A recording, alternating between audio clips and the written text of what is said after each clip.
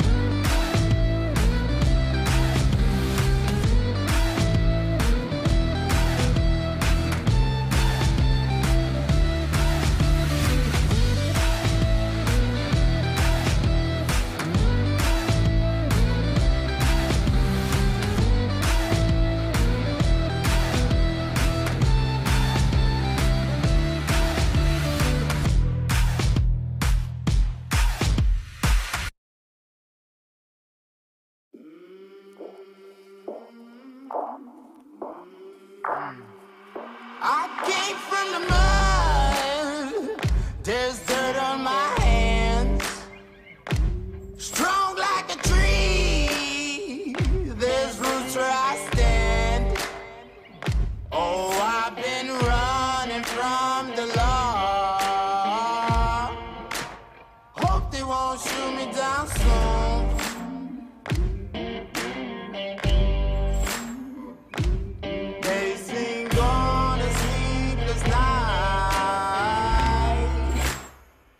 catch me howling at the moon.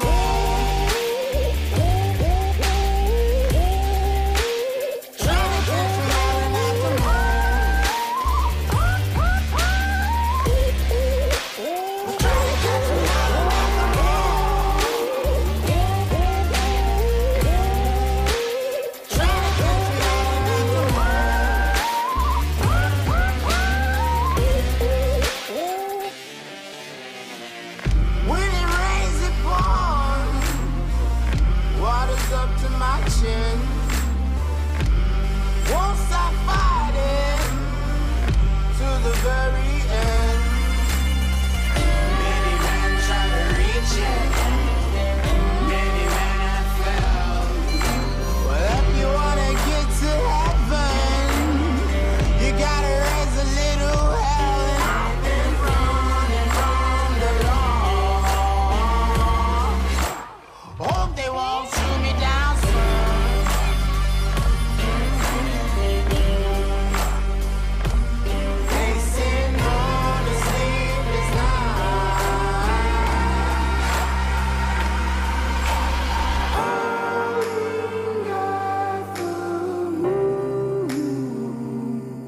Will you find me? Hope you find me. I'll be back home soon. When the sunrise, when the sun.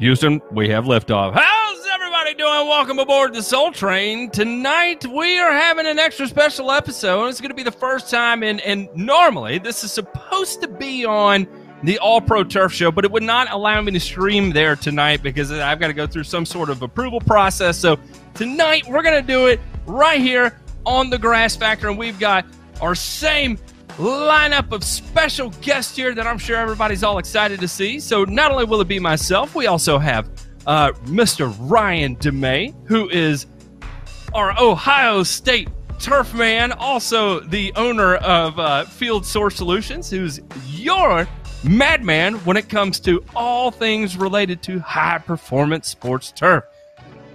But beyond that, he could take you a little bit further than you anticipated, even on your lawn care side. He will definitely get into your brain and challenge you to think. And that's why he's one of our favorite guests. And also, we've got the Green Dog, Ray Ito, the man himself, coming from Hawaii. Everybody give a big round of applause for Ray. Ray's been around here for a long time. And so this is definitely not the first time everybody's seen him here. So, again, big round of applause for Ray. But today what we are going to be doing, we're all going to be consecutively working on developing a program for none other than, I love the new handle here, Mr. Brandon Mitchell. How are you, good sir? Brandon with Turf Culture. Oh, can't hear him quite yet, but he'll be coming through in just a second here. I don't think that's on you. I think we're still going through a little bit of a setup there. Or did you have yourself muted, Brandon? Not muted. Oh, you're good now. We hear you loud and clear. All right. What's going on? Am I still muted? Nope. Ray is live. Ryan, give me a little mic check here. Brian is not quite Uh-oh. live yet, but he's coming. He is coming. Don't worry. Don't worry. We'll get it all figured out. So again, the game plan of today is Brandon sent over some soil tests, and what we are going to do is, based on his location, based on his soil test, come up with a lawn program specific to him. And he gave us a little bit of a parameter, and the parameter being we're going to work within 8 applications. So I feel like that within 8 applications, there is certainly something we can get accomplished high-performance turf-wise if we put our minds to it. So, Brandon, first, I want to appreciate you for sending over all your information and being willing to share it with us, and then even more importantly, being able to come on the air with us. So, real quick, before we get started, tell us a little bit about yourself and tell us a little bit about what you do social media related as well. Yeah, absolutely. I can get into that. So I appreciate you guys having me on the show. Feels cool to be rubbing shoulders with some turf pros like yourselves. If you don't know and you haven't seen my channel, I actually have a new channel that's called Turf Culture, and I do a lot of DIY work on my own lawn and a couple of my neighbors' lawns. I film it all on YouTube like a weirdo, like everyone else, looks at me crazy for being out there with the camera and all that. But it's kind of what I'm into. It's my hobby at this point. And in my professional life, I work in cybersecurity. And so getting out in the lawn and doing some content creation is kind of my way of kind of breaking away from the high pressure stress related job that I have. So that's a little bit about me. Well, thank you for the little tidbit there, and just to warn you, Brandon, we're going to come at this as if you are a seasoned lawn care vet, and so if at any point, any time you feel like you do not understand what we're talking about, feel free to interject and tell us to explain it a different way so that you do understand. Hopefully the topics that we get into tonight will be easily digestible, so that way whoever is watching, no matter their background, may be able to at least pick up some information here. Real quick, we're going to do another mic check with Ryan DeMay. How are you, sir? He's not there yet. He's coming. I promise you he's coming. He's not there yet. Ray, tell me, how are you doing tonight? I'm well, thank you. Ray, what's on your menu today? That's what's most important. Oh, thanks to some pictures on the Discord, I'm seriously considering a 1.5 pound steak. My goodness, Ray, that is too much. Seriously considering it, and cannot do without my baked potato with everything on it. Better you than me. That is what I like to call the heart stopper. So that's why I can't do those things I used to do like that, Ray. It doesn't work for me anymore. Here's the odd thing: is that I credit cholesterol with literally saving my life.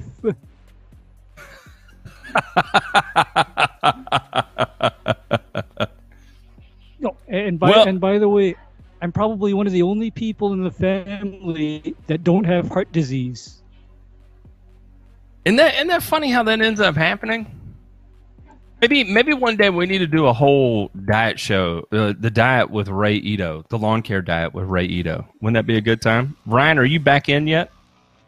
Yeah, I'm working on my 8 applications of cholesterol every day, and it's working out pretty well for me. Pretty happy with it. Pretty happy with it. That is funny. All right, so now we've got everybody in. We got everybody live. So I'll kind of explain a little bit about how when the information you sent over to me, Brandon, of course I share with everybody else, and what I pulled from it in order to actually start designing a program. So first things first, what I always do is I pull up the growth probability model from Pace Turf, right? And for those of you that are wondering what that is, you can type in growth probability Pace Turf, and it will take you to the growth. Let's see, the climate appraisal form from Pace Turf. And if you go to that link, you can be able to download it. It's a little bit difficult to follow along. So what I did was I took the basis of that and I kind of converted it into something that's a little bit easier to follow along. And I will throw a link to that in the chat. And so basically what I did is I went to weatherbase.com, pulled historical weather data, inputted it into this spreadsheet. And so that way it tells me exactly what the growth potential month by month is of your particular area. And just looking at your weather information, the first thing that kind of sticks out in my mind is, number one, over winter, it's actually relatively cold. It's colder in your area than I anticipated it to be. Number two, it also gets exceptionally hot in your area. So you're definitely playing both sides of the aisle here. When we're looking at the growth probability model, you're looking at as temperature increases, typically your growth increases. But you have this weird thing that as you start moving into summer, it's normal as you climb over 75 degrees to see a reduction in growth, right? But what we see is actually a very aggressive decline in growth that you face in your area. So you in July will see somewhere around a 50% reduction in your overall growth from your turf. And that is an important piece of information to account for when we're doing this, when we're going through this and planning each application, right? Because if we're so hot, the grass is no longer growing in July or is growing at 50% of its potential, we don't need to be putting down a pound and a quarter of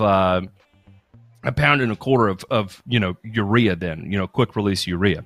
So those are just on super high level initial things that I saw. Ryan, is there anything that sticks out to you? Just in terms of the growth potential, yeah. I mean, this is a historical average, right? So they're basing this, I believe it's a 30-year average. If you really wanted to get down to brass tacks, you can track this every day.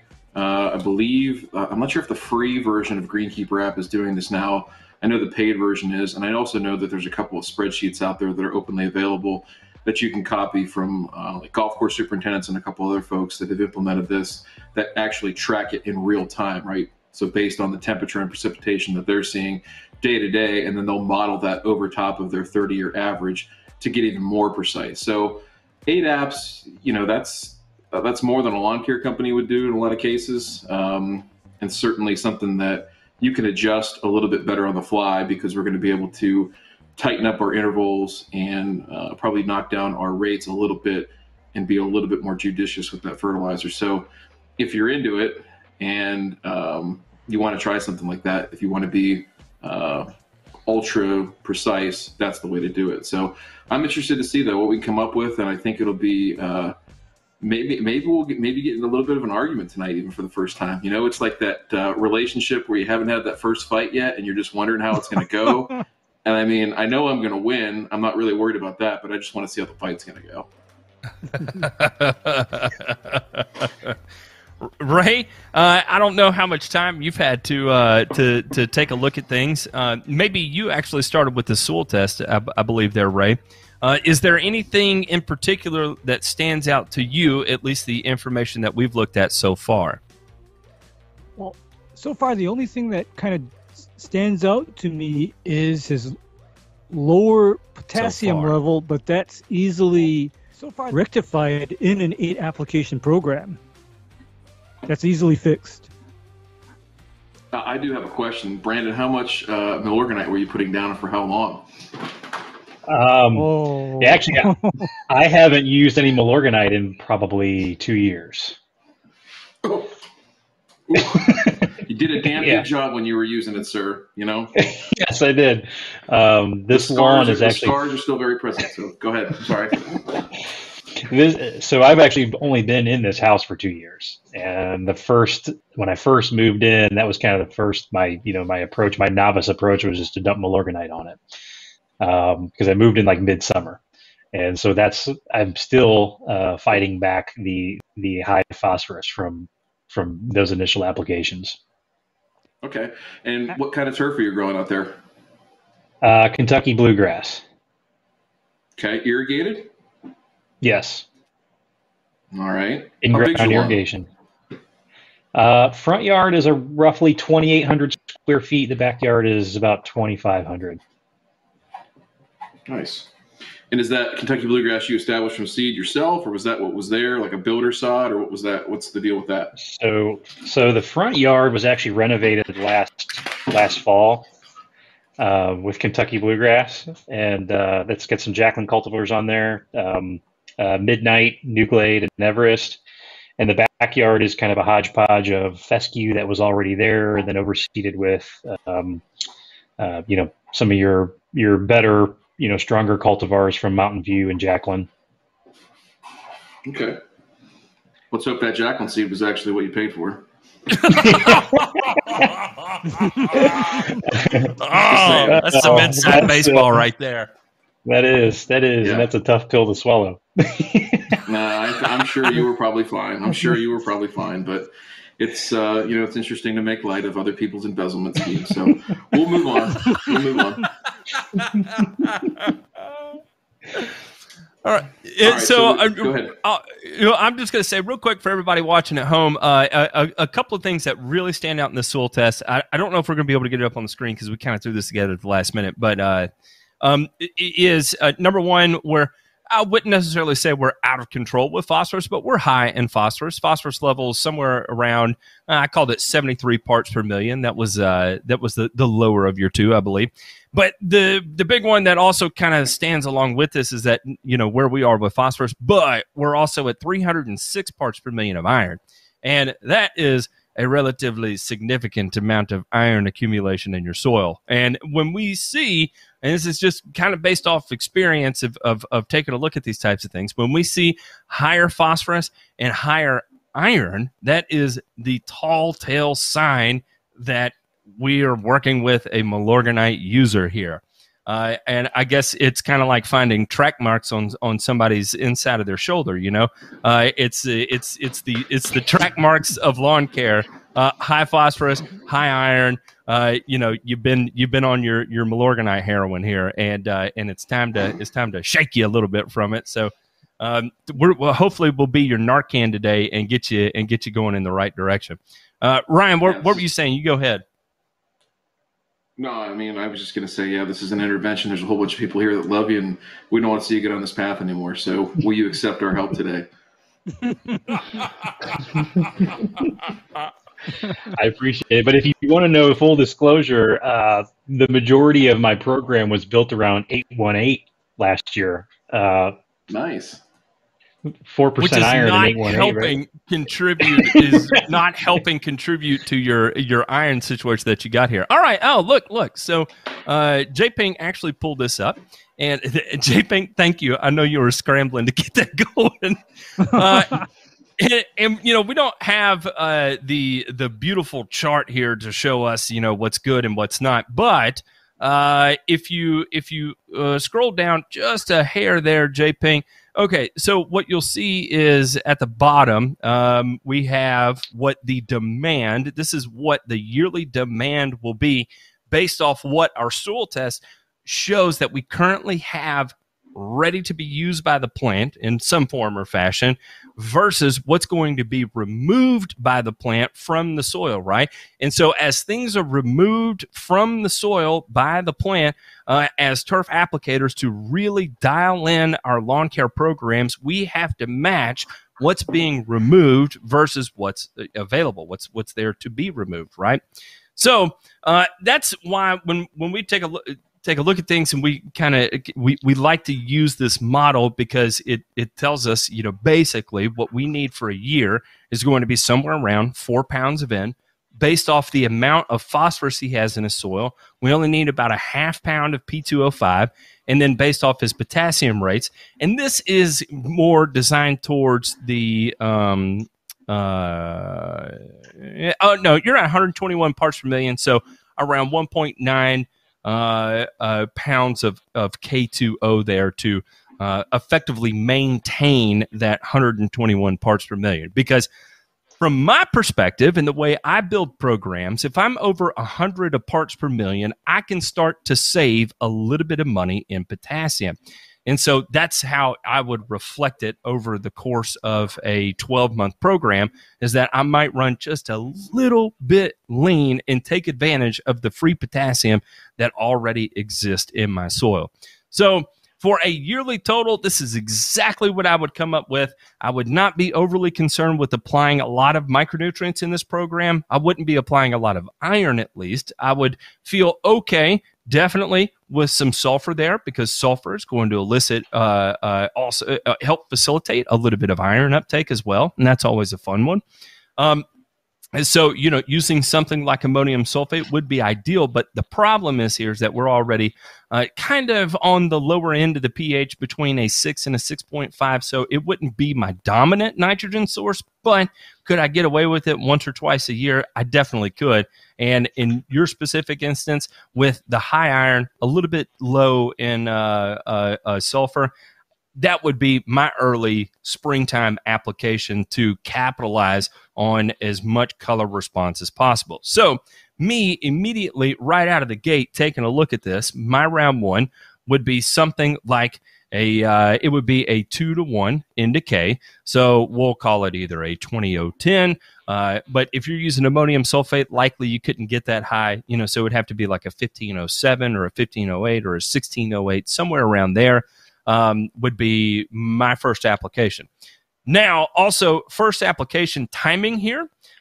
Even though we're not really going to see a lot of vegetative growth and response until April, what we can see is that somewhere between February and March is where we're definitely hitting that warming trend.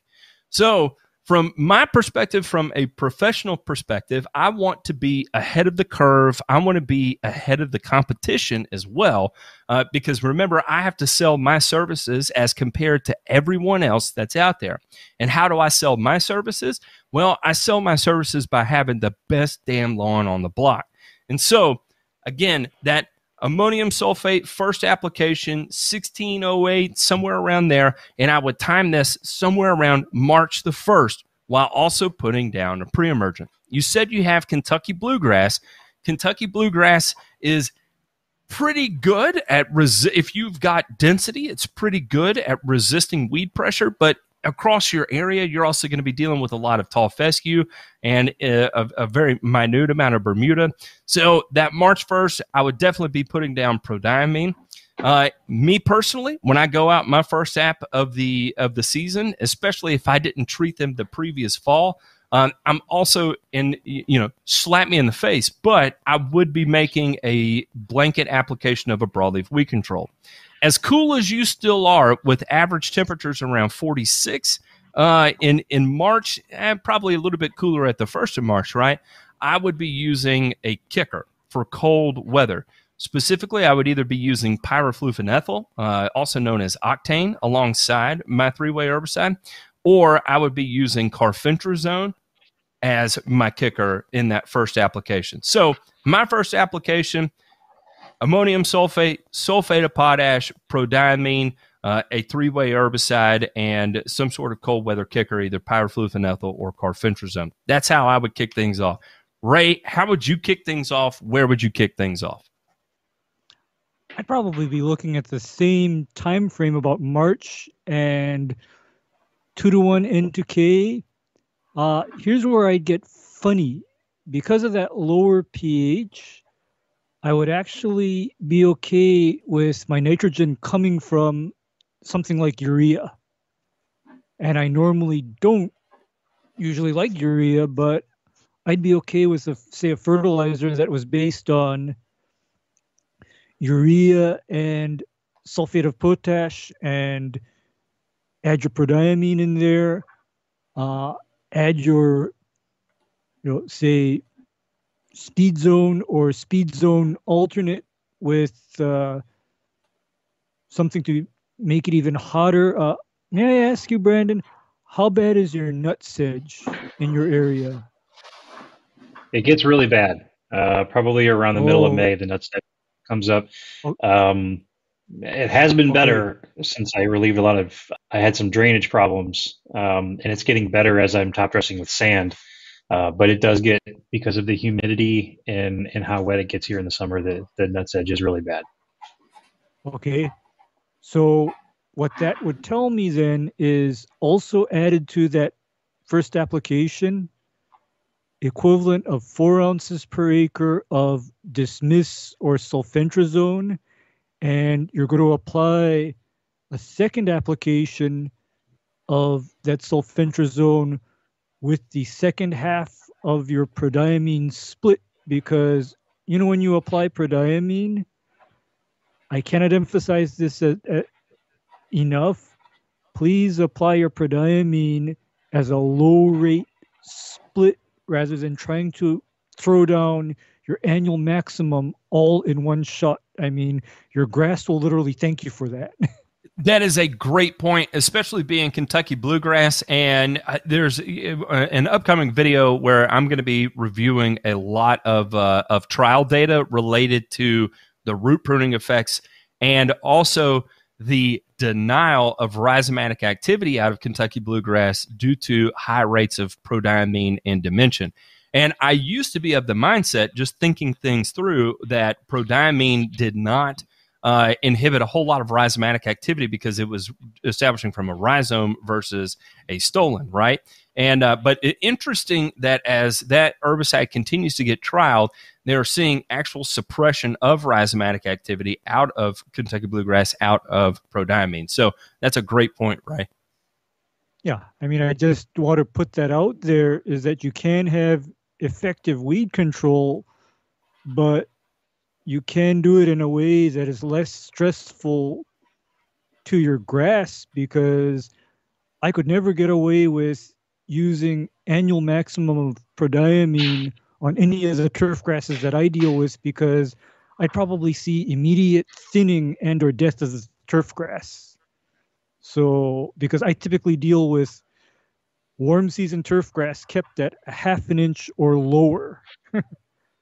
So getting squirrely with the prodiamine is definitely not in the cards.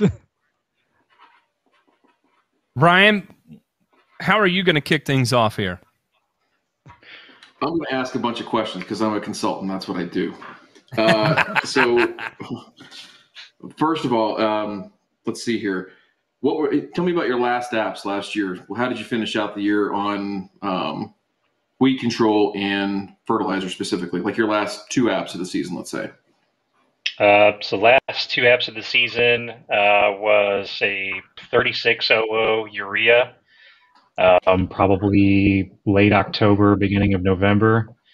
And weed control, I stayed away from any chems just because I didn't want to damage the new turf. So hand picking, I guess we'll call it. Hand picking. Okay.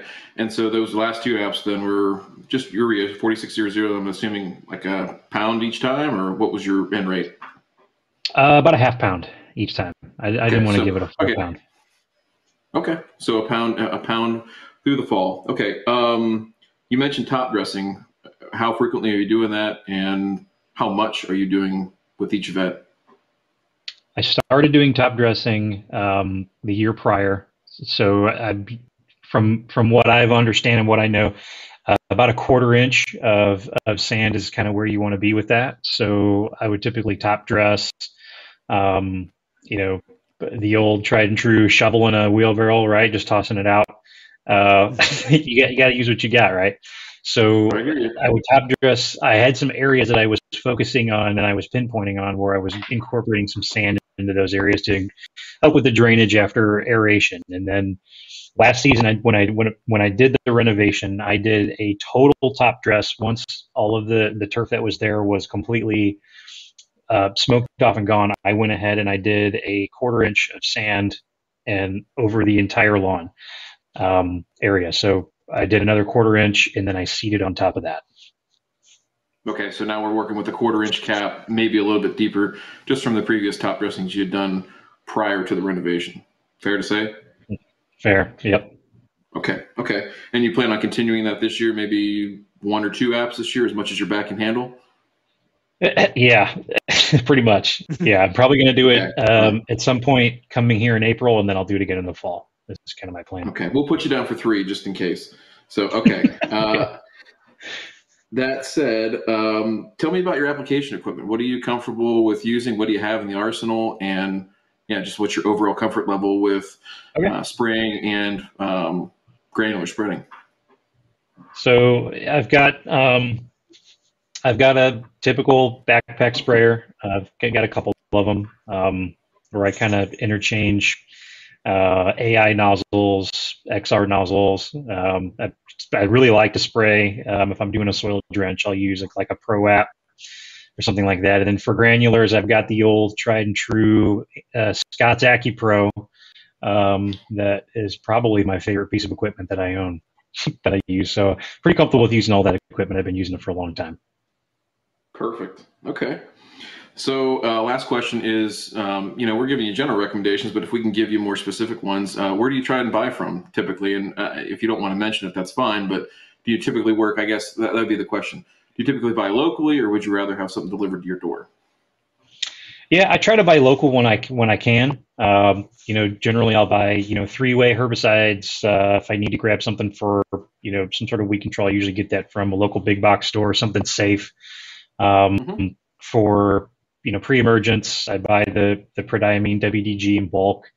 I buy instead of buying granular for grub control, I buy that the liquid concentrate.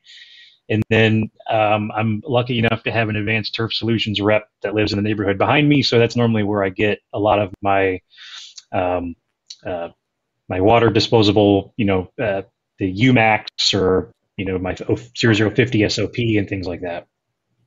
Perfect. Well, no, that's good to know. I think having those options available to you is going to help you out in the long run, because they do have some products that we can look at and maybe not to necessarily throw them business, but to more so just, hey, let's get what's easiest for you to get and give you a plan that's workable. So, all right. So then that was the long round to my answer on round 1. I'm coming at this from not a lawn care perspective, but more of a fine turf perspective. And I agree with the kicker with the Octane and 3-way. That's fine. Clean up any broadleaf weeds. I would not put down a pre-emergent personally. With this small of a lawn. This guy right here. This guy. Hey. So Saturday night, my wallet's empty. You know what I'm saying? So I would not put a pre-emergent down, one, because you've got new seedlings out in front, right? And what we just talked about with root pruning. My experience, and then this research that Matt's going to talk about too, will lead me to believe that you'll definitely see negative effects of that, especially in year 1.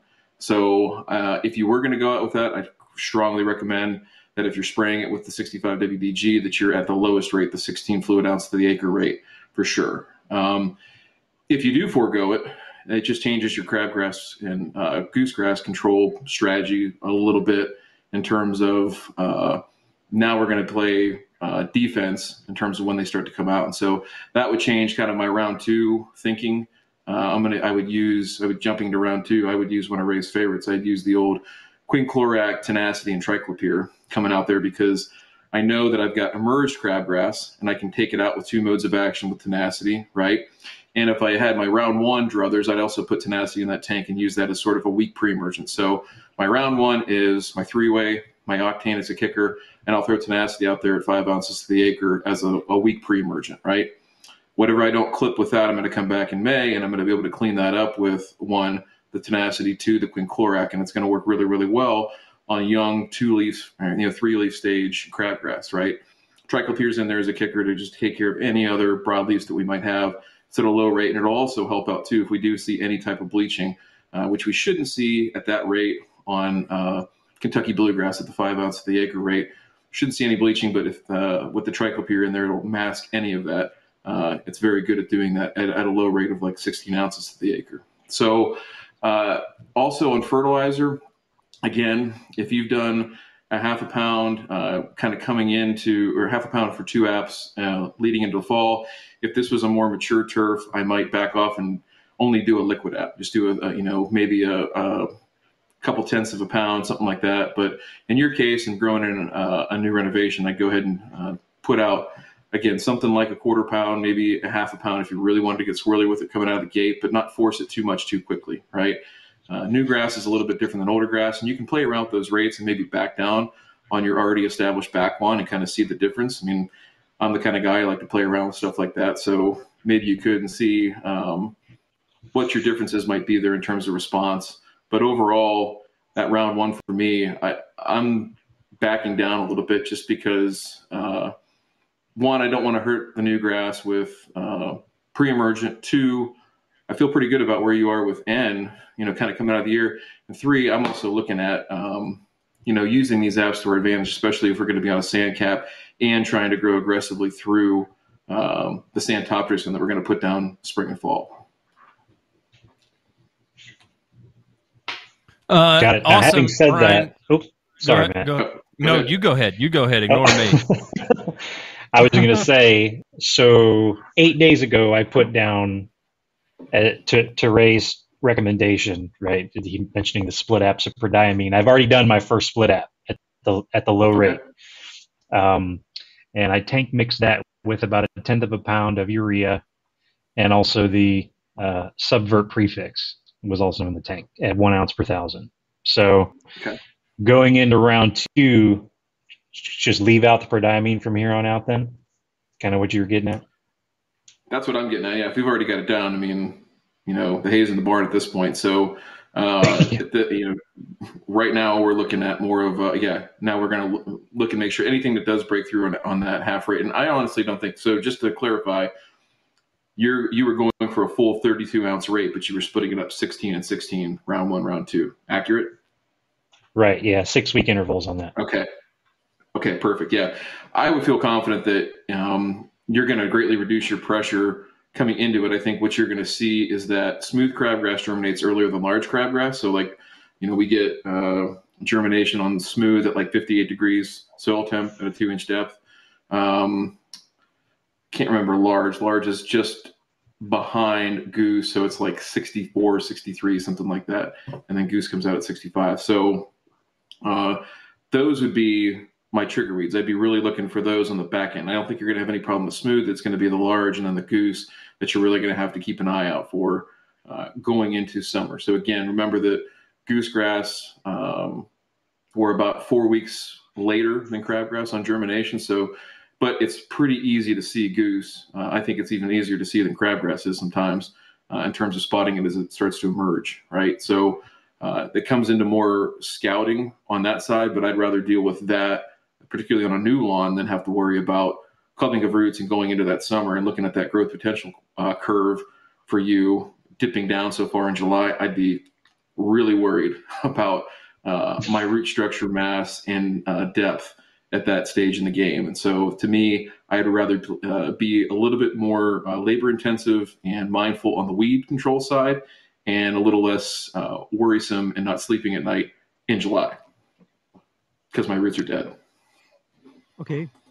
And I can add a little tidbit in that if you do have that sulfentrazone added, sulfentrazone will definitely burn out goosegrass that is less than 1 tiller, especially if it is combined with, say, a tenacity application.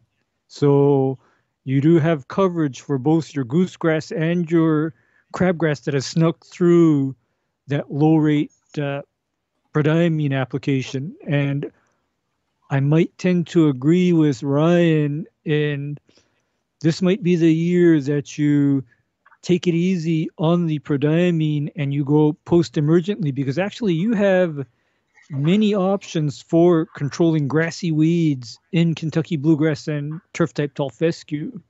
It's not like you're out of luck. So I wouldn't be too afraid of going light on the pre-emergent right now. Well, I'm going to throw a monkey wrench into the plan because right around on round two, guess what I'm doing again? I'm putting down more prodiamine, and I'm not thinking anything about it.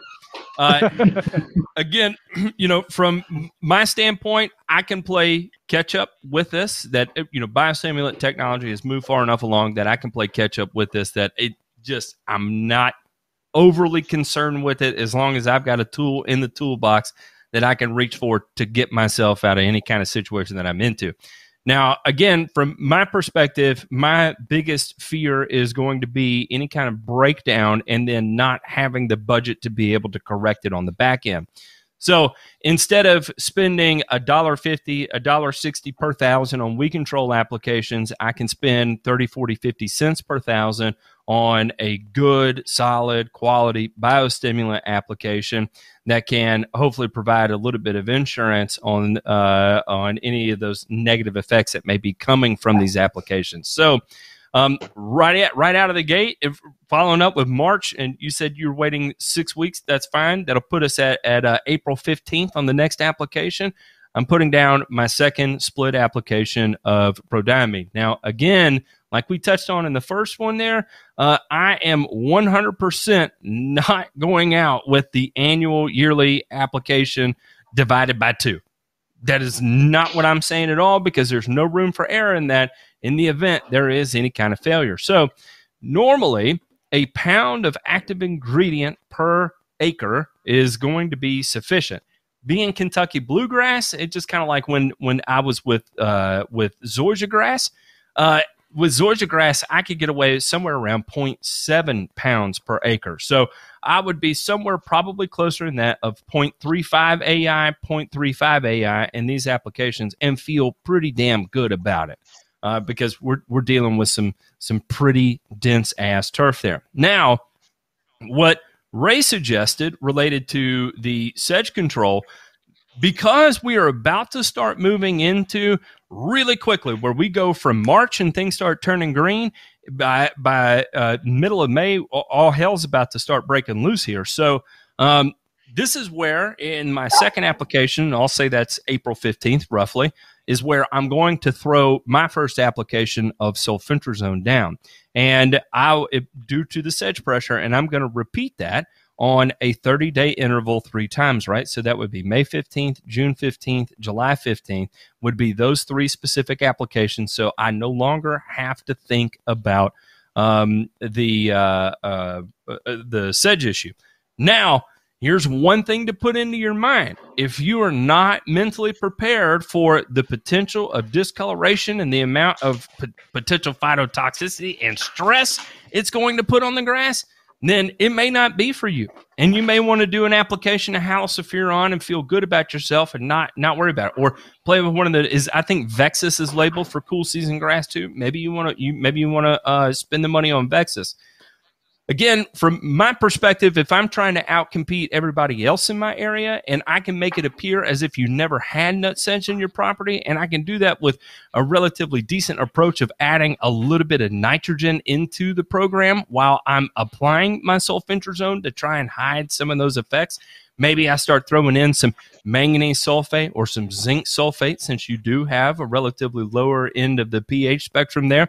That can also kind of help hide some of those effects. And we know that, manganese sulfate specifically on Kentucky bluegrass is going to be good for summer patch. Or did I entirely make that up? I think I made that up. I did not make that up. Okay. No, you're correct. We use manganese up here in Canada. Well, that's good, because I thought y'all still rode around on horse and buggy up there, to be honest. So that's good that you've entered civilized society. Yeah, we got that denim tuxedo and I'm riding the horse. It's pretty cool.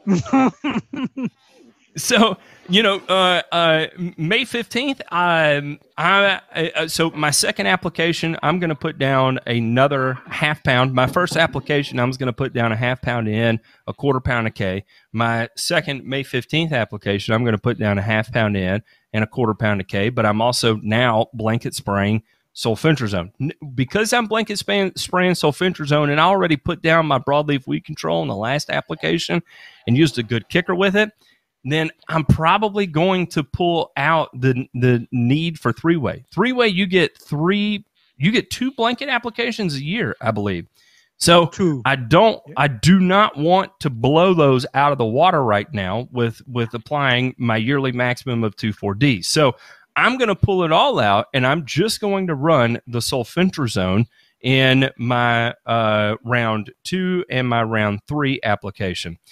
Again, round 3, though, we are really starting to hit 100% growth probability, and the grass is chooching, and I've already got a pound down up to this point.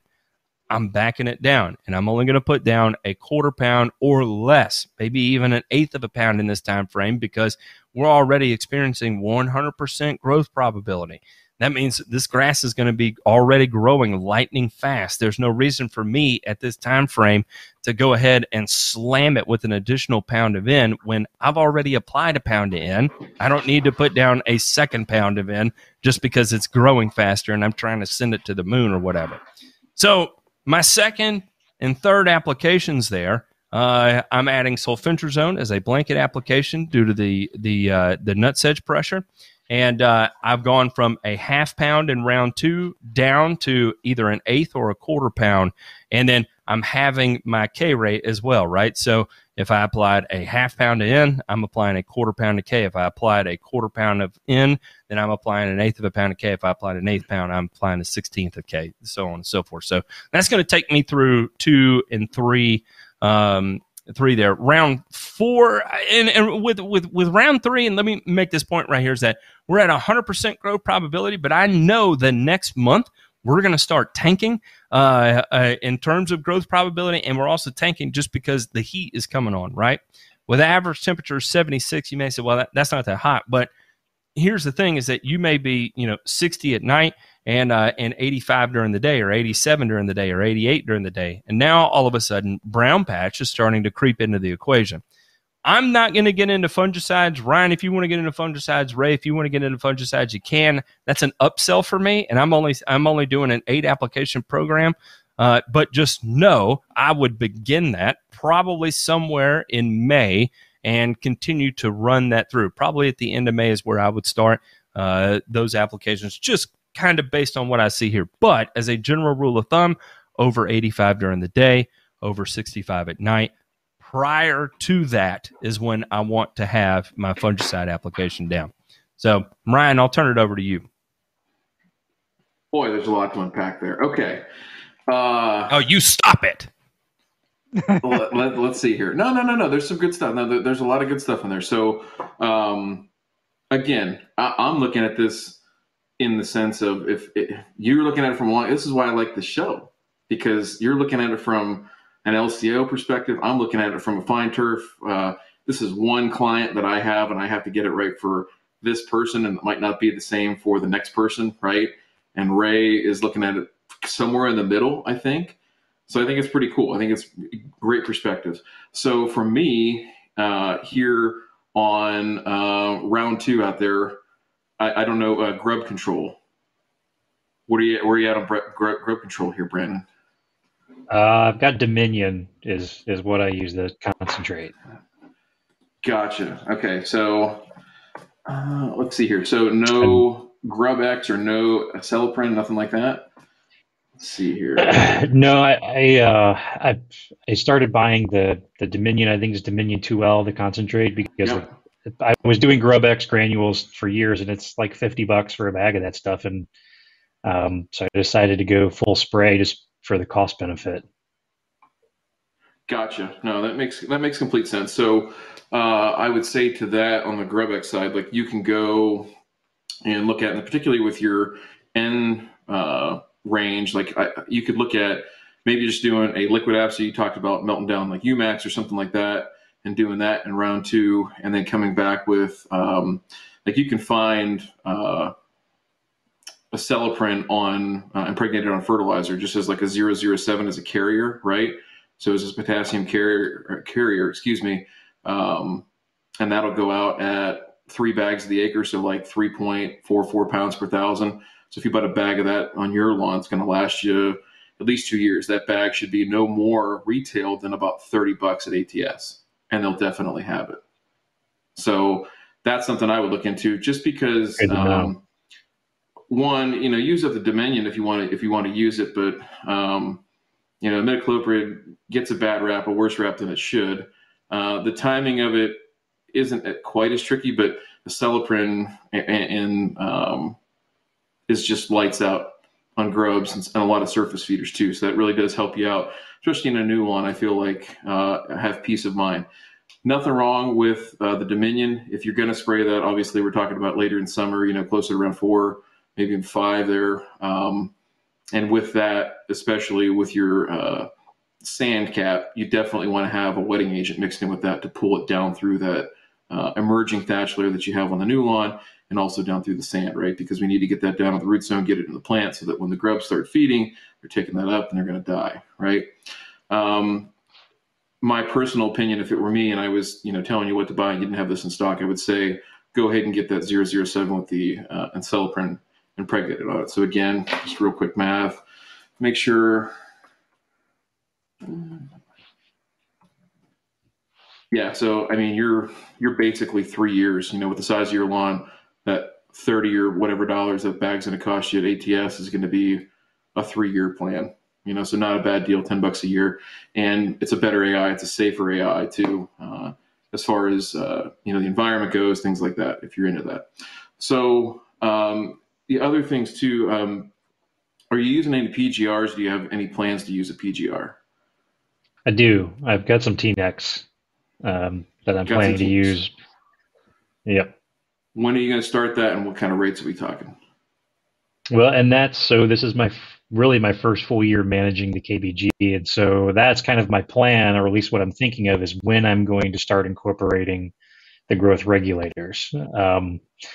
Top of mind, I was probably looking at the end of April is kind of when I was going to start incorporating that. But if you have a better, looks like you wanna let it out, so go ahead.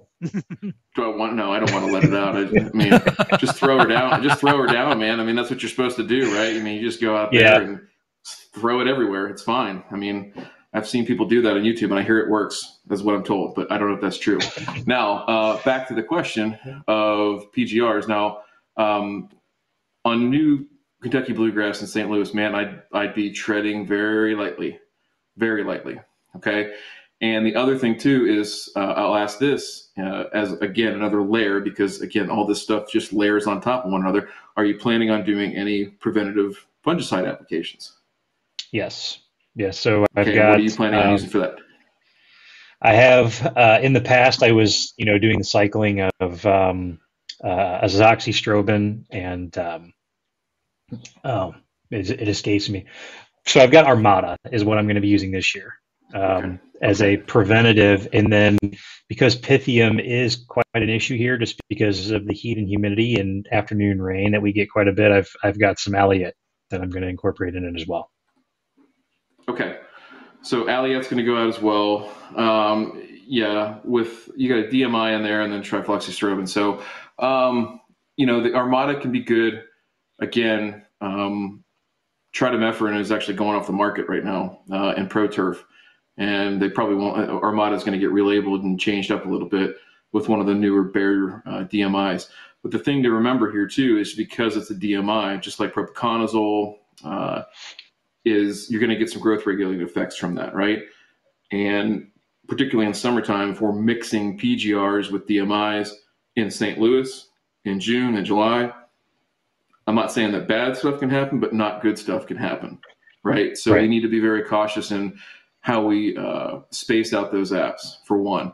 And quite honestly, I think the growing degree day model. So again, if you're not familiar with the Greenkeeper app, it's put out by a kind of a consortium of professors from North Carolina State, UW-Madison, University of Nebraska at Lincoln, some really, really good folks. And they've kind of developed this app to help you track a number of different things, not just, growing degree days for PGR apps, but as well as like fungicide and disease probability models, things like that.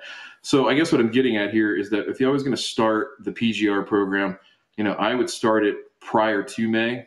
There's a lot of evidence-based research that suggests that the pre-stress conditioning that you get, even on newer turf, far outweighs the benefits of starting later and then changing the physiology of that turf when you start to incorporate those products. So the idea behind pre-stress conditioning is that, when the grass is going through this growth potential of 100% in May, right? So as we're going through spring flush and then the time thereafter, where it's really pushing top growth like crazy, if we can harness that energy and redirect it, right? So then it forces grasses like Kentucky bluegrass, for example, that are rhizomatous to spread outwards with new rhizomes, forces those roots to grow down a little bit deeper and with a little bit more mass. And so we know this from over 20 years of research data that this is true, even on newer plants. So again, coming out of winter and we're in here to March, I would wait until, you've mowed it a good, I'd say 4 to 6 times, like gotten a true mowing on it, not just like, hey, I'm knocking off the dead stuff and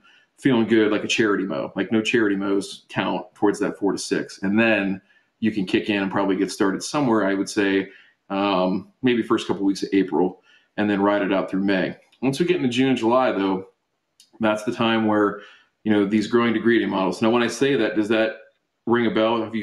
Are you familiar with those, or have you seen how those work? No, I haven't.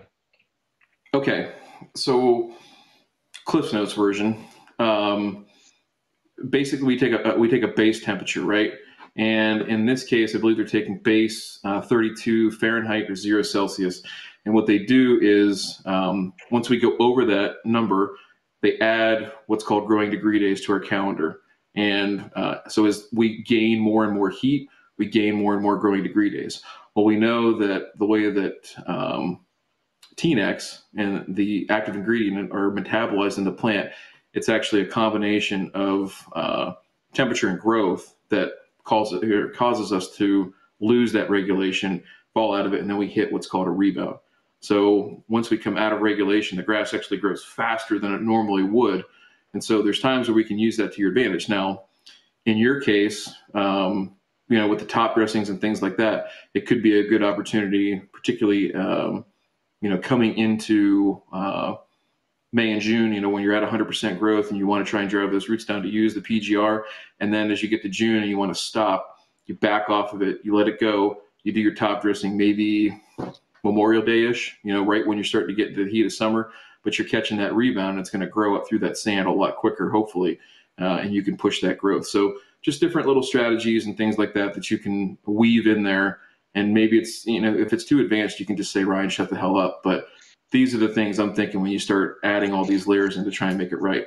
With the fungicides, that's a whole separate conversation we could get into. But again, my strong caution to you would be the DMIs and PGRs together at the same time through summer. That's just one baseline caution. I'll send Matt a link. There's a really good kind of data sheet or fact sheet from The Ohio State University and their turf program on fungicides that are labeled for home lawns. I think it's probably the most comprehensive list.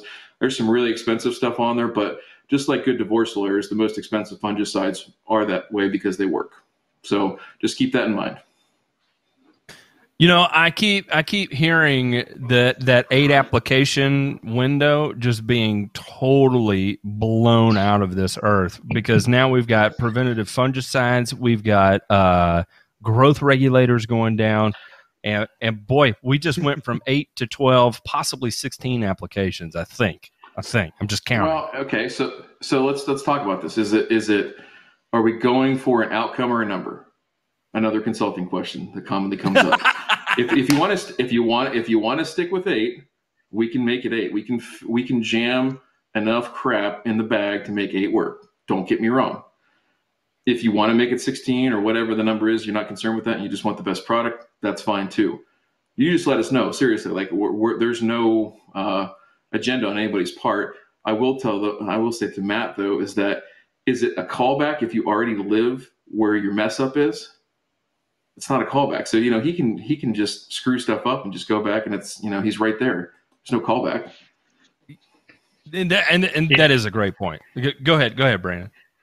I was going to answer Ryan's question. There's really no ceiling for me really to how many applications that we can do. I mean, I work from home, so I do nothing but stare at my lawn all day when I'm not working, right? So okay. I have more than enough time and tools to go out and do the application. So to answer your question, we're going for outcomes. We're not going for any specific roundabout number. I love working with people like this. I was gonna say this is totally a consultant's dream right here. Did you hear how all of that was phrased? And he went from having a $400 budget to an $800 budget in just a snap of the fingers. That is a beautiful thing that we all just watched here. After this show, effortless. if you've Everyone should hire a consultant to sell your lawn care services. I'm going to tell you that right now, because did you hear the level of excitement he just put into Brandon with potential and knowledge and ability to increase the likelihood of success here? I mean, it was at that point, it was money was no longer a thing. It was, we're going for a damn result, and we're going to get there by any means necessary. That was priceless and beautiful, Ryan. I'm complimenting you. Well, thank you. Well, all right, I've said enough. Oh, go ahead. That is exactly how I work, is that I tell people, you don't hire me to cut your grass. You don't hire me to make applications. You hire me because, number one, you have a number to call when something's not going well. And number two, you are paying me to give you that basically almost golf look lawn. And that is where, for example, I get rather offended when I hear people on YouTube pitching the golf course lawn when it becomes apparent that they have no idea what they're talking about. What if I've played golf on a golf course before? Does that count? Is that something like a golf course lawn? Nope. Doesn't count. Okay. Not unless. Thank you for setting me straight. Not unless somebody can actually do the applications and the agronomic practices needed to actually get that. And that is where I kind of lit up too when he said he's looking for a result, not how many applications he can cram into the bag or the spray tank. I mean, that's like, I got very happy myself, right, Ryan, because that's essentially how I work too, is that, no, you're not, as I said, you're not paying me based on how many applications per year or how many times your lawn gets mowed per year. You're paying me because you want your grass to look a certain way, and getting it to do that is not an upsell, because I've been very transparent about what is potentially going to be involved in getting your grass to do what you want it to do.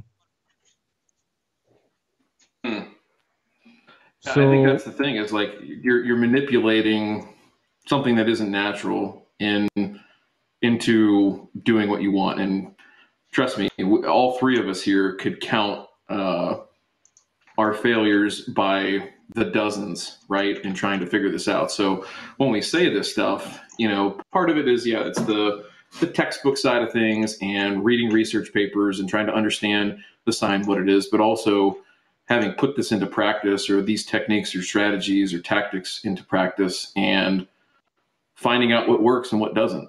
And there's no substitute for that. There's absolutely no substitute for it. So I think that's something that shouldn't be lost on folks. So I'm going to take it on. This is, again, purely LCO perspective here. So we established, kind of what we were going to be doing through the first three applications there. Now, this is where, you talk about rolling the dice. You can do few applications in June through September, or you can do a metric ass ton of applications from June through September, depending on which flavor you want to approach here, right? Now, purely from an LCO perspective, you're going to be limited because you've got to get pre-emergence down at the beginning of the year, and at the end of the year you've got to get your seed down, typically if you're overseeding, or at least get your fall fertilizer down to put things to bed correctly in a way to make sure you have the earliest green lawns the following spring, right? So and this is where it gets really difficult from an LCO perspective, because you're capped. You've got 4 applications already allocated, and you've got 4 left that you have to work with, right?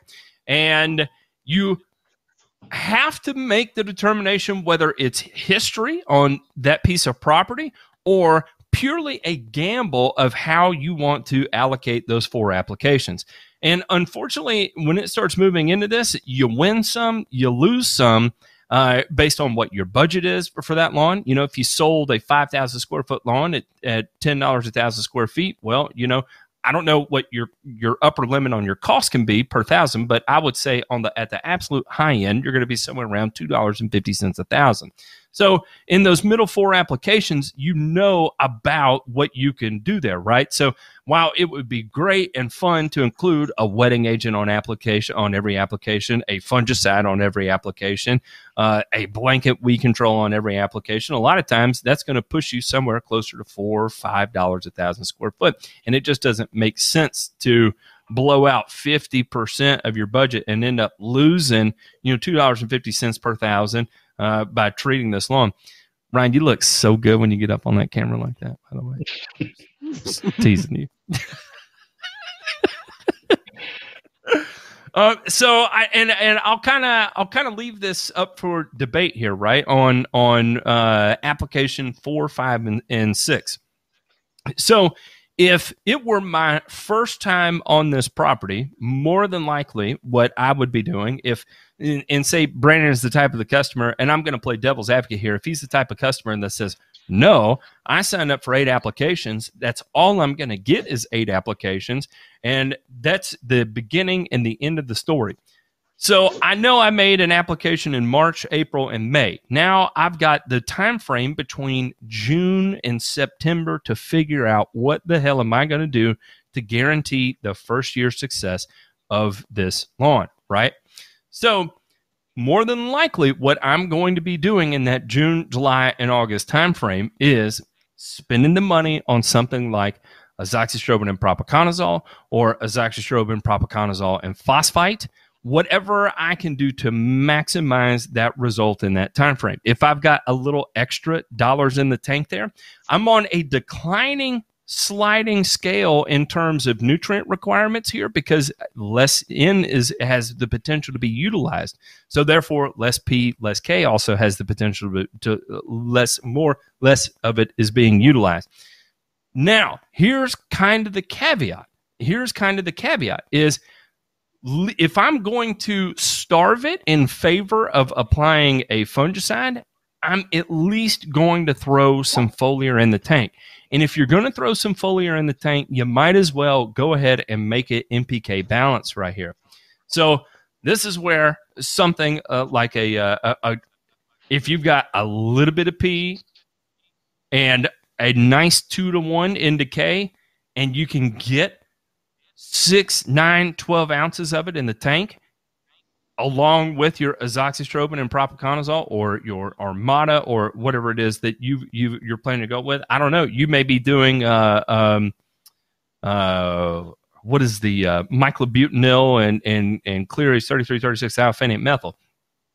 I don't know. You have to make that determination based off what your weather is telling you. I can't tell you specifically, oh, yeah, I'm looking at it right here, and I can say with 100% accuracy that you are for sure going to run into this specific disease on this day. I don't know. You have to gauge that. You may have a cool summer. Now, my camera went out, and I'm aware of that, and I will get it back on, so just bear with me here. You have to make that final determination of what ends up going down. But from a purely an LCO perspective here, this is where I'm literally juggling between, do I spend the money on fertilizer or do I spend the money on fungicide? And it's up to the individual applicator to make that determination. And I'm not saying either one is right or wrong, but I'm saying those are the handcuffs you have to work with. And so it's totally up to you in that time frame from June to August on how you're going to handle that. But those are the limitations that you need to be prepared for. All right, I'll let y'all talk on that.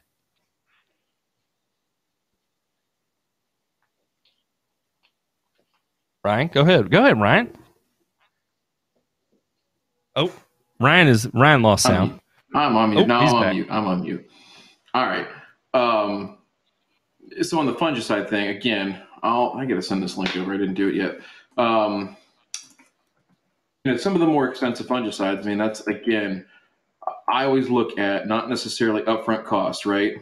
It's upfront cost per day of control. and specific ones are going to have better control on certain diseases, things like that.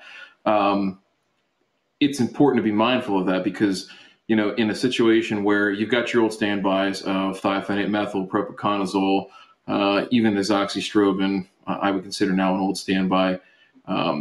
Those are ones that you can hang your hat on, and that you can get, fairly inexpensively and use to your advantage, and definitely have to have those in the rotation, no question about it. But I would look at, especially if I was on a square footage like yours, is look at buying small amounts of some of the improved chemistries that are out there. And, there are, for the label for home lawns, most of these are in the SDHI class of fungicides, so they're a little bit newer. Just like, the strobilurins, and especially they're kind of close to that in terms of their ability to build up resistance really quickly. So you got to be careful with them. But these are nice things to have in the middle of the summer, right? That you can throw something out there that's very broad spectrum, that's going to get you easily 21 days of control, maybe even 28. But that's pushing it sometimes in St. Louis. So having those things to kind of lean on, right, is a good thing. There's also a lot of evidence out there in terms of different cultural practices that we can do. We talked about the manganese level, particularly for summer patch on Kentucky bluegrass.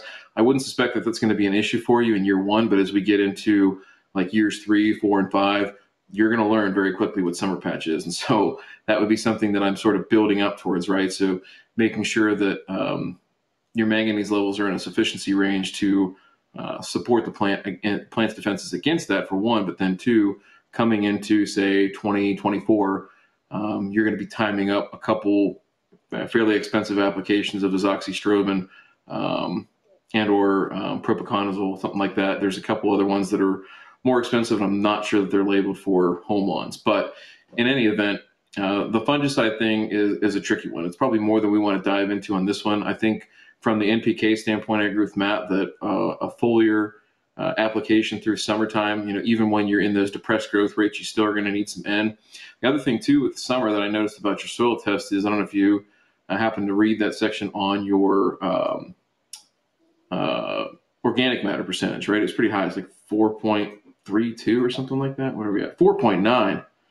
Good gravy, son. Like, you hammer that Milorganite. Milwaukee should buy you a beer, right? And then have you come take a dump in their toilet so you can make more Milorganite. God bless you. Now, you'll notice that it says right next to that 4.9%. I think this is on the back. Let me look at the front too. Yeah, so you're 130 on the front, 149 on the back. These are your estimated nitrogen return. It says ENR right there next to that. Now, what that means is that through the nitrogen cycle, the organic matter that you've loaded into the soil, and I'm not trying to beat you over the head with this. I'm just trying to help you understand that you're going to get 142 pounds to the acre, right? So what is that? A little over 3 pounds, about 3.2 pounds estimated nitrogen release. And you're going to see that predominantly when conditions are when you don't want to have a whole bunch of flushing growth, right? It's going to be when it's really hot and it's really wet. Those are the times that those microbes are going to go crazy and chew through that stuff and release a lot of that nitrogen. So you need to be careful with your nitrogen apps, particularly if you get into a rainy, hot summer.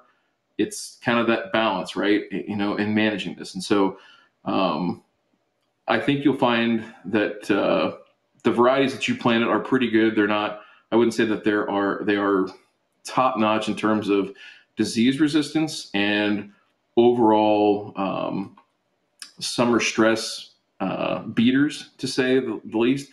They're great to look at, though. I mean, they're fantastic in terms of color and vigor. They establish really quickly as sod formers, and that's why sod farms love them. That exact blend that you planted is one that's growing, in darn near every Kentucky bluegrass sod farm across the eastern United States, because it's that good of a blend, for sod. So I think when you're talking about N in the summertime, be mindful of that nitrogen cycle that's going to happen with your OM. For one, you're going to get a lot out of it. Most people would be closer to maybe a pound and a half. So you're like double that, right?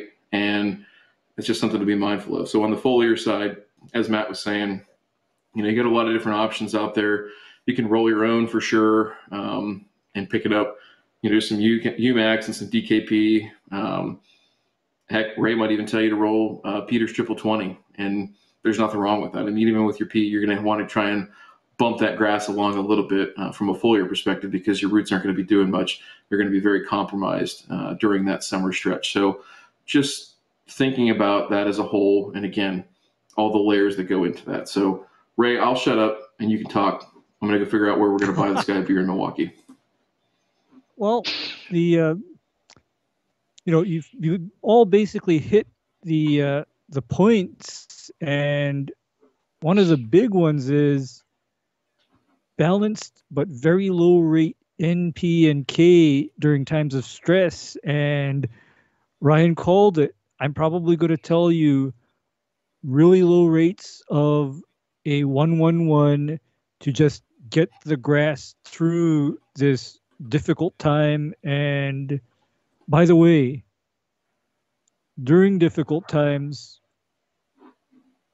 your 1-1-1 is absolutely, totally tank mixable with a fungicide if that's what's indicated. And in fact, I personally do it all the time, where I come into a situation where it's a salvage or a rescue situation, and this is a turf area that is not doing well, and 1-1-1 micronutrients and a appropriate fungicide, including the newer, probably more expensive fungicides. But I don't look at a fungicide as being expensive if in fact that package or that bottle will last me for, more than one application or over more than 1 year, because I come from a time when a fungicide application involved a 2-pound bag or a 1-gallon bottle, and at the end of the day,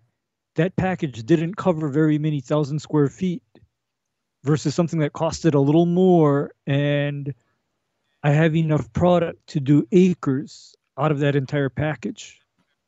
So you don't only look at what the thing costs per bottle, but you look at how much square footage that bottle covers and how long of a duration of protection you get out of that one application.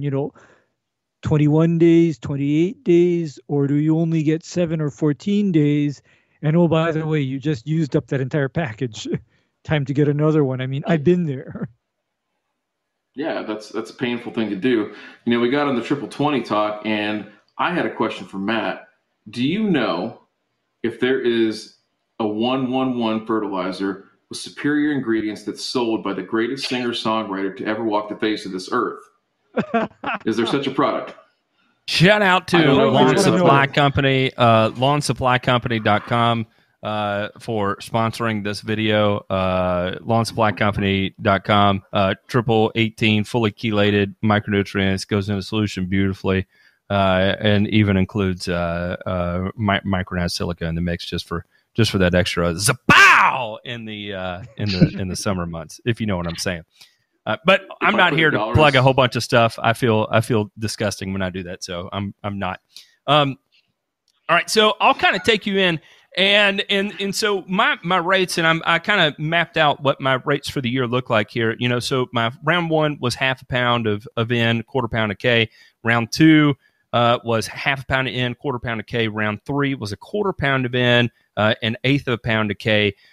Round 4 and 5, this would be June and July, I would be somewhere around an eighth and a 16th of N and K there. Now, the caveat there is that I may start sprinkling in some P right there. If you're doing a soluble powder or something of the sorts right there, you see how that could deliver. You could deliver at that rate, really no problem, relatively cost effectively, give you some still room in the budget to be able to do some of those fun things like fungicides. You probably don't have the application frequency here in this particular lawn and 8 applications to start adding growth regulators to the mix. That just adds a whole nother layer of complexity in total applications per year. So that would have to be a dedicated program again, in my opinion. And then I would August for me in this type of scenario, I would probably just leave it alone and let whatever's going to happen. And I would really hinge that on the relationship between me and the person who hired me. Stay on top of your watering, and let's hope and pray for the best. Because really, from my standpoint, the best thing that I could do out there is, again, maybe add another round of a soluble triple 20 or something like that. And again, in that time frame from June through August, if you're into the biostimulant game, probably starting in May, running from May through August timeframe would be a good fit in conjunction as part of your fungicide program or whatever else you were doing. It fits there in that particular instance. And then this is where I start to go absolutely ape nuts, right? September rolls around and we see our growth probability goes nuts. We almost go back up to 100% growth probability. And a lot of times, if you're dealing with tall fescue here, you're probably seeding with Kentucky bluegrass. Debatable whether you are or not. And so this is where I'm bringing my N rates way on back up. So me personally, from a lawn care perspective, I want my lawns to recover from August faster than anybody else. So in September, I'm probably going full send, full pound of N, half pound of K. Or if I'm seeding, I've got a budget of a half pound of P2O5 that I can be applying. So I'm going to go ahead and let loose here with maybe even a starter fertilizer. So that's kind of where I would go, or even this is where I go with a full send of like a 1-to-1-to-1 too, right? I can do that as well. And so that way, it's all about how quick can I recover coming out of that super hyper stressful period. And if you're applying a pound of N, I'm telling you right now, you're going to see pretty quick recovery pretty fast. It's going to grow like hell, but you're on the second wind of the turf. You're losing daylight hours, so it's not going to grow as vigorously or as violently like it did in the spring. You will definitely see some retarded growth out of the grass. I've never had the same level of growth the second half of the season that I have the first half of the season. That could just be me and my limited experience, but in my experience, that's what I've witnessed. So I feel more comfortable in that time frame going ahead and ramping up to that full rate of a pound in, 3/4 of a pound in, somewhere in that window.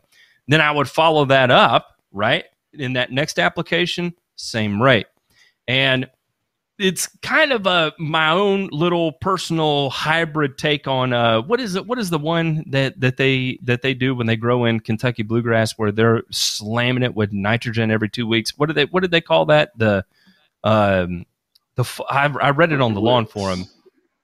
The fall, yes, like the that. Fall nitrogen blitz. It yes, sounds like a radio station. The Fall Blitz. Thank you, everybody, for tuning in. You're listening to the Fall Blitz on today's episode of APT Fall Blitz. So it's kind of my take on it, right? Where I'm ramping things back up. I'm getting extremely aggressive, and but it's not the same as the Fall Blitz, right? Because that's typically like a pound every 2 weeks or something like that. So I don't subscribe to that. A pound is a pound, and it's going to last for quite a while. So, but that September time frame, I'm going ahead and making that application. October time frame, I'm making that application again. And then November, I'm dialing it back to a half pound, and I'm probably going to run something stable in the cold, ammoniacal nitrogen, probably something like ammonium sulfate here again. And I'm at a half pound. Now I've got 4 pounds of N. I've got roughly 2.2 pounds of K. And depending on where you decided to sprinkle in your phosphorus, if you did it at your seed point in September, then you're going to have upwards of a pound of P2O5 that went down as well. So you're over budget on your P2O5. You're at budget with your K2O and total N.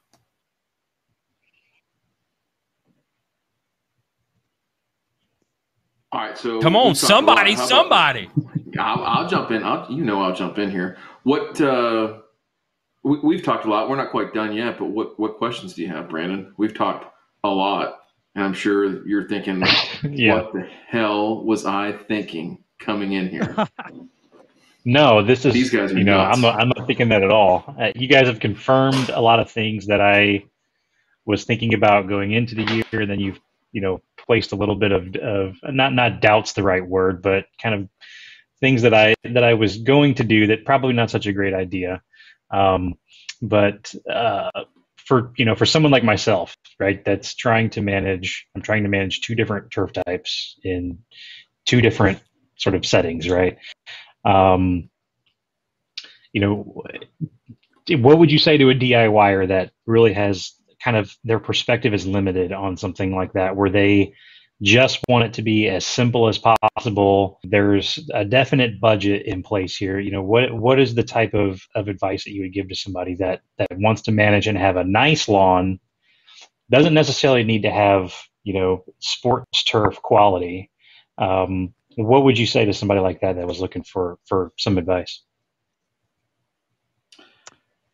In your situation, again, everybody's situation is different. Irrigation, grass type, soil type, nutrients, all those things. I think if you get down to the basics of if you can water correctly for the type of grass you have, if you can get your NPK right relative to what's in your soil, and if you can get your mowing done correctly, right?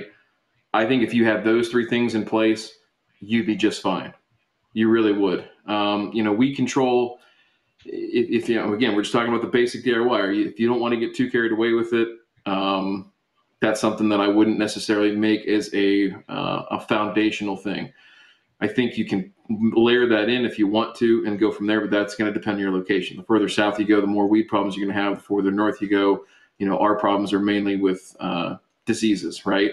And so I think that's something that if you get those three things started with, and you work your way out from there, then you can talk about, okay, now I've got those things right now. I'm ready to maybe add in the weed control layer, and maybe there's too many weeds and maybe I need to renovate. And then we can start, layering up from there. But if you don't have that foundational stuff right, like if you can't water correctly, if you can't mow correctly, you can't get your NPK right, like there's no sense in putting the time, money, and effort into any type of renovation or any additional layers to your lawn care program, in my opinion. The reason I ask that is because I do get a lot of questions from people who are around me, and they want to know what I'm doing. They want to know how, they have questions. And when I tell them to start with cultural practices, I get like the confused dog look, like the cocked head. And that's kind of what I lead with, because, they see me with, they don't know what I'm spraying, but right up, they're like, what's that blue tank? What's the blue liquid you got in there? It's, I'm out there with Peter's Triple 20, and I'm mixing that with fungicides, and I'm doing, really low rates of N, probably sometimes weekly. And, everyone thinks that because I'm doing this, that lawn care is like a really, huge time suck where they're out there all the time doing all these things. And I'm trying to tell people that's really not that. So that's kind of where I was going with that type of question. Hang on one second.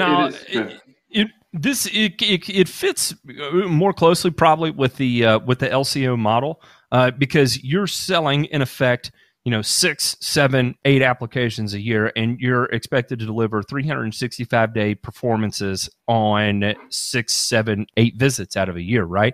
So really, it becomes the ultimate quest of figuring out what can you get done at within budget constraints in those 6 visits that are going to give you the competitive edge over everyone else. The number one thing that you can control that will give you competitive edge over everyone else is having appropriate agronomy. Because if there's one thing that is glossed over from top to bottom to top, it is going to be agronomy. As an LCO, I don't have control over how you mow your yard. I don't have control over how you water your yard. The only thing I can offer there is education, right? And so frequent reminders, communication with the customer, email blasts reminding, hey, now we're moving into this time of year. You can expect to irrigate 1 inch of water per zone, 1 inch of water per week. And, maybe we split that up into 2 waterings depending on what your soil structure is and blah, blah, blah, and how that applies to different areas across the country. But, there you shift your focus to nail that cultural aspect into education effort. And then as far as your visiting, each time you're on that property, you make sure you are doing what you need to do from an agronomic standpoint to give you the competitive advantage.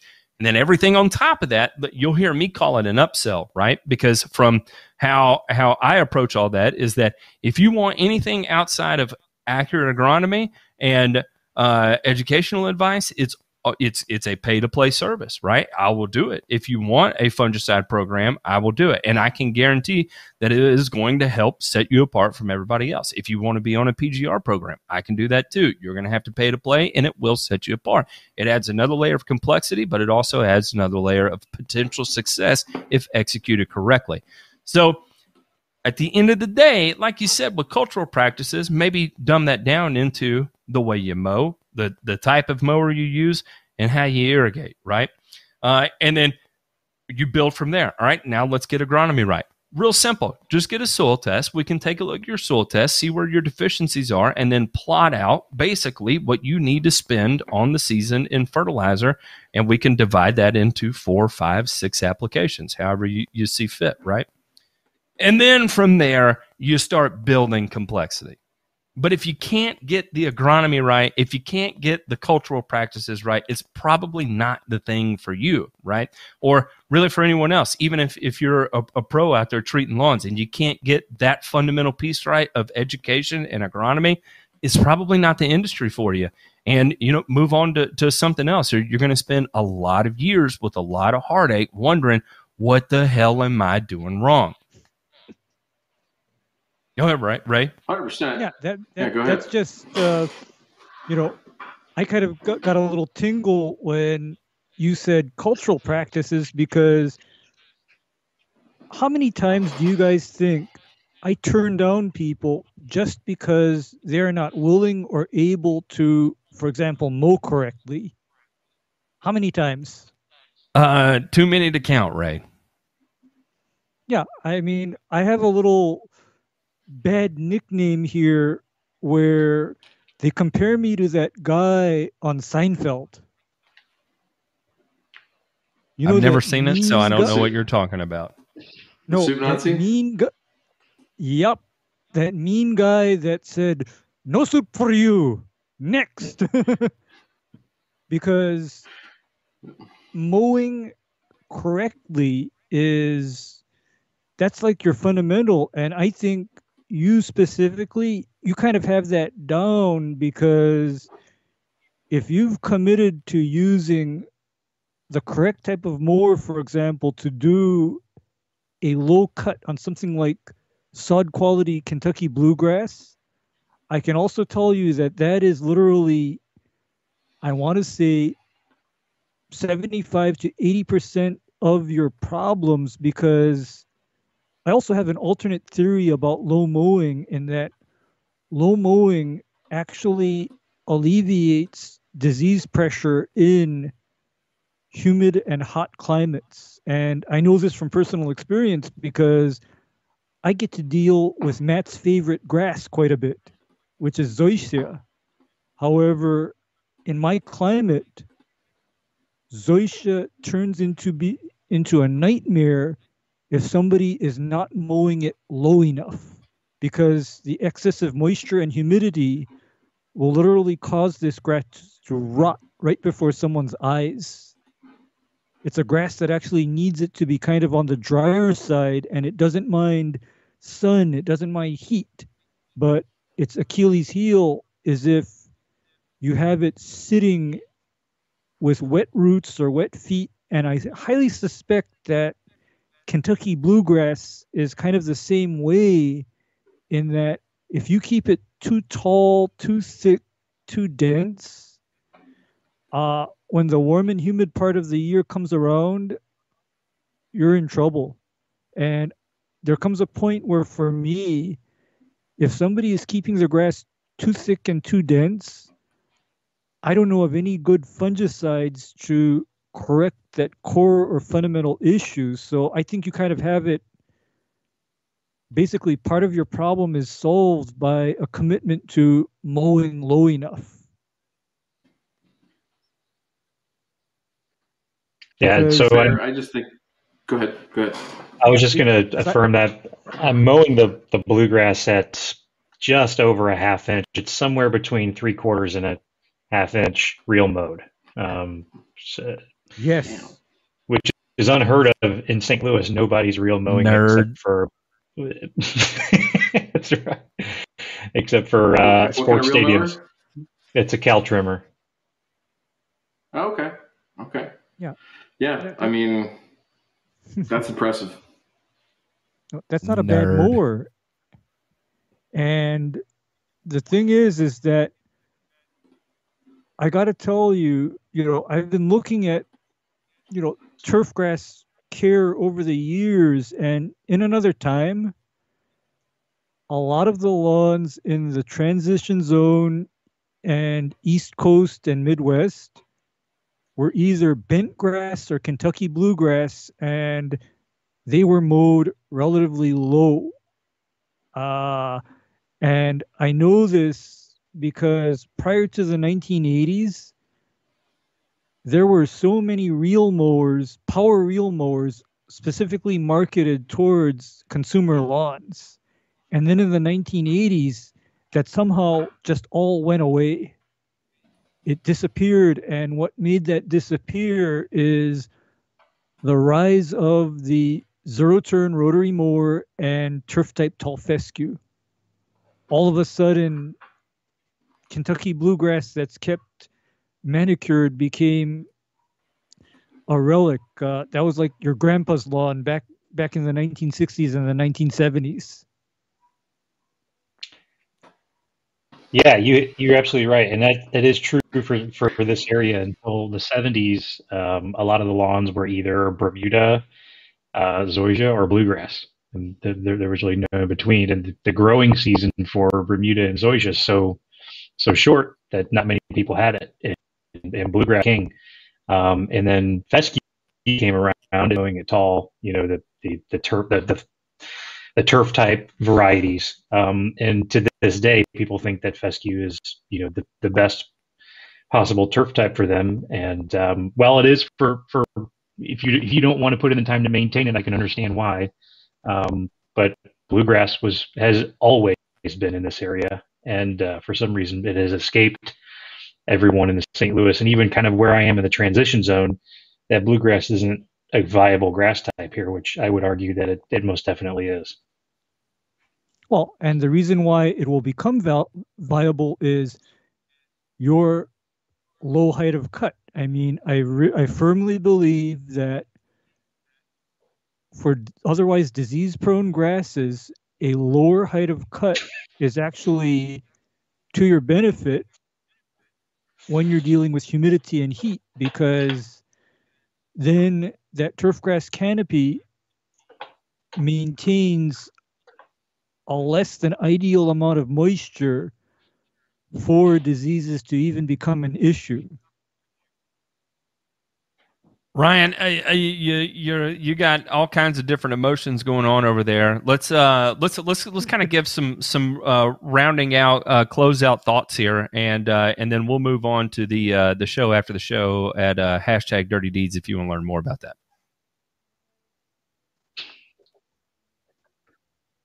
You muted yourself. Unmute yourself, Ryan. Come on. You got to learn how to stream. I'll learn how to stream someday, but yeah. All right. So final thoughts here. Want to commend you, man. Like you're really doing a great job. You got a lot of answers to all the questions I've asked. That tells me that you're thoughtful about it, you're intentional about it, and that's important, right? I think it's easy to dip your toe in the water and get in way deeper than you should. And I like that you're taking the approach of cultural practices and agronomy first and products secondarily. So, I think as you go through this with your particular situation, don't be afraid to test out some different things, especially between the front and the back and the different turf types and, newness of the front lawn relative to the back lawn, that sort of thing. But I guess overall is if you're maintaining bluegrass at 1/2 to 3/4 of an inch in St. Louis, it's time to get your stuff put together and buckle up, because this is going to be a wild ride this summer. And I don't mean that to scare you. I just mean it's going to get real. It's going to get real. So,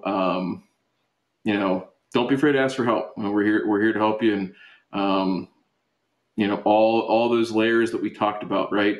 As the degree of difficulty goes up and the complexity goes up, the razor's edge gets thinner and thinner and thinner on each of those layers as they kind of mesh together to make this big, hopefully tasty sandwich, but hopefully not a poop sandwich for you to do this, right?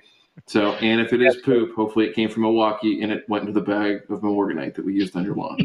Thank you very much. Thanks, Ryan. Ray, give us some final thoughts here. Well, I really appreciate your approach of agronomy and cultural practices first, rather than looking for some kind of miracle or magic, in a bag. I mean, that is just the mindful and thoughtful approach. And by the way, because you're looking at it from that point of view, I really don't imagine you having a particularly rocky ride, because as long as you have your fundamentals and your basics, in place, the whole reason for me harping on cultural practices and agronomy is because I find that minimizes the severity and the number of surprises that I know I have to go through during the year. Because on the other hand, people that don't have their agronomy and their cultural practices right, they get a lot of nasty surprises, and they're the kind of nasty surprises that, from my point of view, can make somebody look extremely bad, extremely fast. So, let's just say this. I would always rather... Go ahead. I'm sorry. Yeah. So for you've basically reduced the potential for a lot of nasty surprises, and I'll yield the floor to Ryan.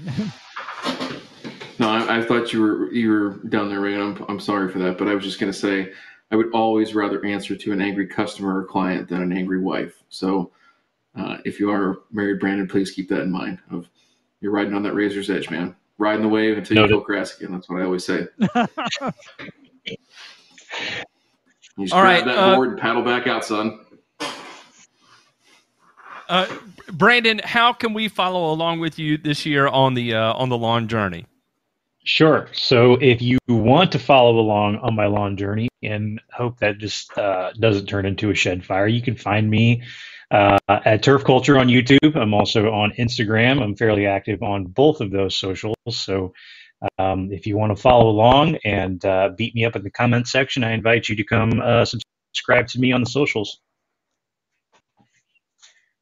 All right. Well, I want to thank Ryan and Ray, of course, and Brandon for having the tenacity to come up here and sit with us and listen to us make all these wild-ass suggestions. But hopefully, somewhere in the midst of the three different points that we brought forth, that something somewhere in the middle makes sense for some information that you can carry with you and apply.